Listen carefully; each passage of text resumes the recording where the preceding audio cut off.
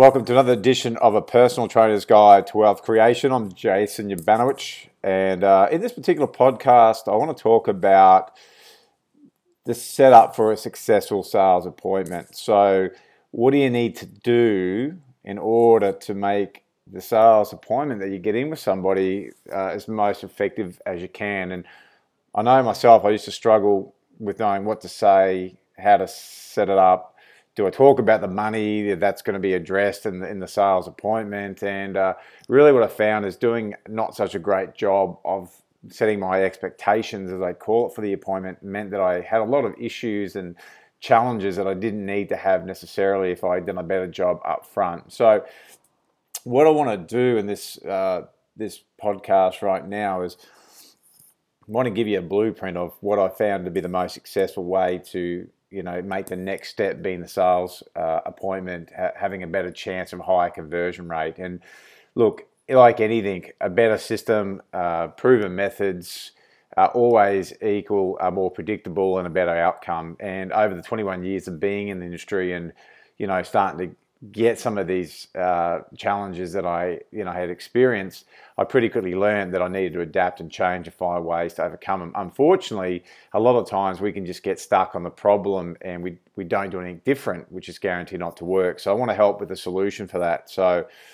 the first thing first, if I had Mary here and she'd, for whatever reason, she had liked what I had to offer, or she was exploring the idea of getting someone to help her with her challenges in the health and fitness side of her life, and that all went well and we've booked in for next week.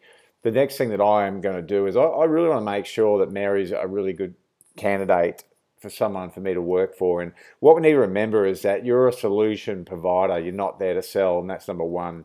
And if we keep that in front of mind, then we go a lot better in the area of sales because we understand we're not actually selling. And so if I need to find out what the challenges Mary has currently, what frustrations or pain points or even what desires she has that she is not being able to reach or obtain on her own just yet. And if I figure that part out, well, if I understand that bit, it's only then can I be sure that I can have a solution for the things that she wants to experience. Now, if we don't do that part first, one, how is the potential client going to see the value anyway and what you have to offer? They will, at some level, know that you haven't really taken the time to understand what they are.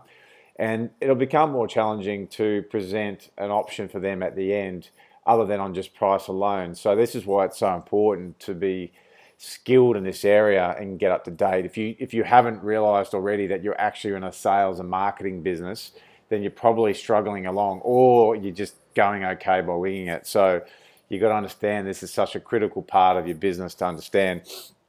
So that being said, to give you some, insight as to why we're doing this bit first, I'm going to explain to Mary and go, look, before we get into the meeting next Thursday at 11 a.m., what I want to explain to you is the expectations from my end for the appointment.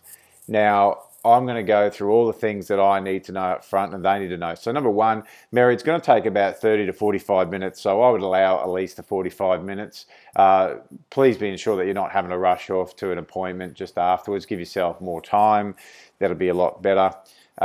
Next thing is what is the agenda for the appointment. So what I would do is I would let them know that, look, the main priority of this session is to find out exactly what has been a challenge for them currently in the past.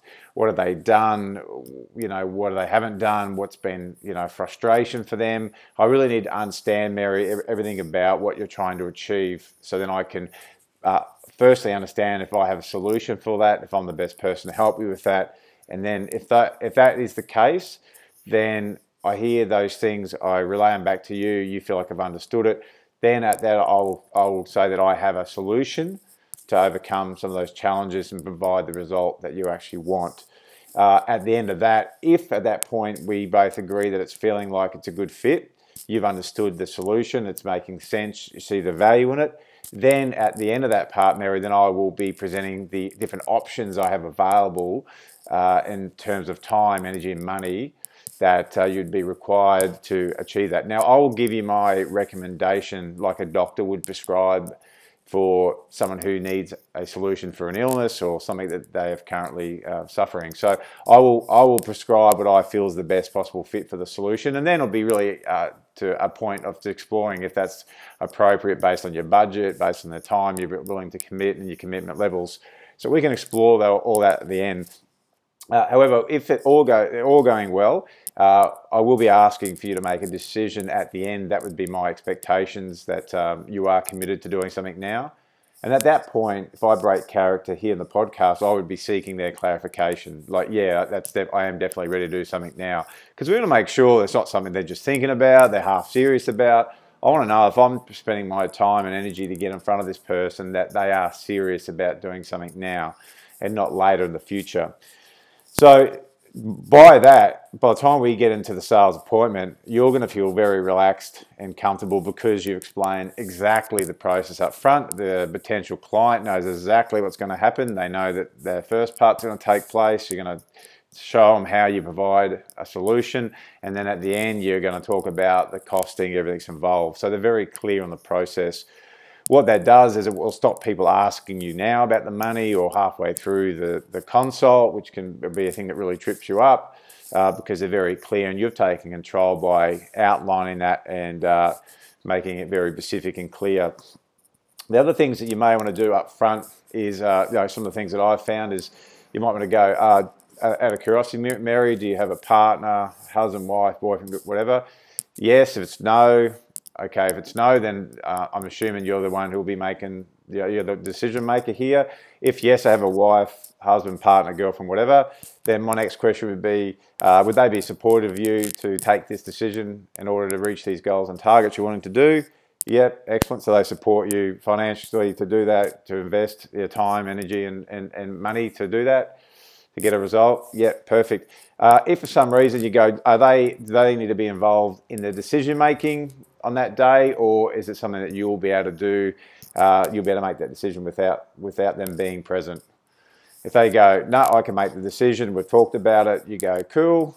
If they say, look, I probably would have to consult them, then you'd want to say, look, is it ideal it'd probably be ideal to get them along to that appointment. So if that time doesn't work, why don't we pick a time that you can both be here? That way, there's no additional waiting or, delay in you getting started if everything's right other than that. So probably good if they're there.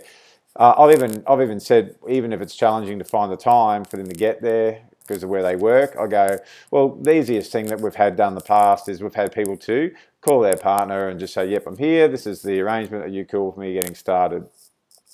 So what you can see I'm doing here is I'm trying to eliminate any roadblocks that I may have experienced in the past by getting to the end of a sales consult and someone telling me, I've got to ask their partner. And I hadn't even asked the questions up front, if they had a partner or if they need to be involved in decision making. So I don't really want to be in that position. On that topic though, and I'm not going to get into objections in this podcast because it wasn't about that, but it is a common one with the partner.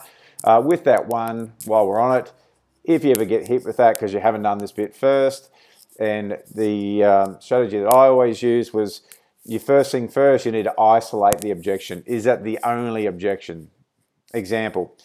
Now, Mary, you're saying that you need to check with your partner. I totally understand that. There's a lot of decisions that I need to run past my partner as well, not to get their approval, but more because that's how we make the decisions in our family unit. So is that the only thing that would be stopping you from making a decision today? Because I want to find out if that's the only thing that I'm addressing, number one, and secondly, is it a fair income objection, or is it just an excuse? So if they say, no, that's the only thing holding me back, I go, cool. What I get you to do then is, if there's something else that's stopping you, you see the value in it, you're keen to get started, as I understand. I go, yep. You go, perfect. Let's get all the paperwork started. That way you're officially in, you've made that first step, and congratulations on doing that. Look, we do have a 24-hour cooling off period. So if for some reason you go home and your partner is not on board with this, even though you said that they'd be supportive, you believe they'll say yes. If for some reason they're not on board and you're unable to sort that out or to do something about that on your own, then we have the 24-hour cooling off period. And look, at least we've made that first step. So that's one way to overcome that. Back on track. what we want to do next is, once we've explained how the session is going to play out, then the next thing is just to clarify that it all makes sense and if it matches up with their thinking as well. So Mary, after hearing how that session is going to play out, does that all make sense? Do you have any questions? And does that line up with your thinking as well? A couple of things. One, you've just done a really good job of identifying any possible roadblocks. Were they just half committed? Did they have a partner? You're just trying to find out as much as you can at front. They're very clear. The expectations done. They'll be feeling comfortable with the process. So will you. And away we go. And so it also shows them how professional you are, because really very few people do that. So it does give that first impression, and that's everything. All right, well, I hope that's been of use. So just short, sharp, and just covering that one topic today. Again, if you're lacking in the sales, you don't really have a proper method, structure, system in place, you just cannot survive long term in a business. It's just stressful if you don't have the skills in certain areas. So if sales is one of the areas that maybe even though you're getting by all right, you could be underselling yourself, you might not be getting the charge out rate you could actually get if you had better skills in this area. Maybe you're missing hit and miss with your sales process. I really encourage you to seek some professional help, expertise in that area. We would love to speak to you if that's something you would feel you need to do. Reach out, contact us, give a buzz, messages through the podcast, or you go to our website at createptwealth.com.au and yell out. So, all right, go out there and embrace that, and look forward to the next podcast.